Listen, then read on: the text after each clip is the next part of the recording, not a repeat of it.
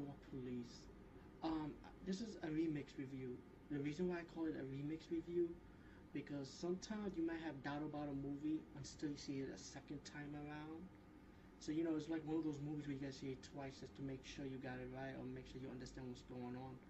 When I first seen it, I understood what was going on, but to me, I had my mixed doubts about it.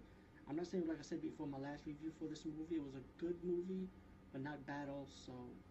Like, it was like not balanced to me. It's like, it lived up to the title of Gore, it's a lot of gore and blood, but it's like I said, it was too much of too much. And it's like so repetitive over and over again, but hey, it does live up to the fucking title, so I have to admit to that. I seen the movie a second time around for this big weekend I had for the President Day holidays. I was let me see it again, and after like seeing it again, I actually enjoy it, but at the same time, it's very repetitive. If you're one of those people that's tired of repetitive movies, you may want to.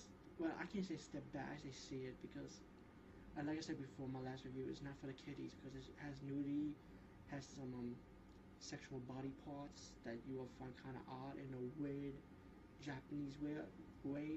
It's like one of those Japanese weird movies, but like I said, it's about a policewoman. She joined the force for the Tokyo Go Police, and what they specialize in is gore, killing, killing, killing. And like I said, this movie is best described. Somebody from IMDb actually described it the same way too, also. But I never looked at that review. I looked at my own review, this movie before I saw this review. So I said to myself, this is like a combination between RoboCop and Starship Troopers due to its commercial and the sense of humor how they approach certain situations. Blood-wise, action-wise, horror-wise. It's like horror, action, sci-fi, comedy. I would say this movie you could put all together in one. But the RoboCop and Starship Trooper part comes in from Tokyo Go Police have a lot of these commercials.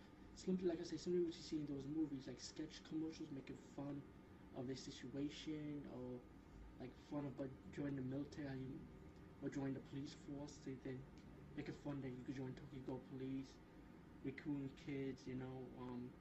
There was one called one of a samurai throwing sword in his mouth saying that's the best blade. It's crazy. Wiz Cut is another commercial parody, but there's a whole bunch of funny commercials in this movie. That's how fucking crazy this movie is. And you know what? I like to see a sequel. They let you know when the credits roll up.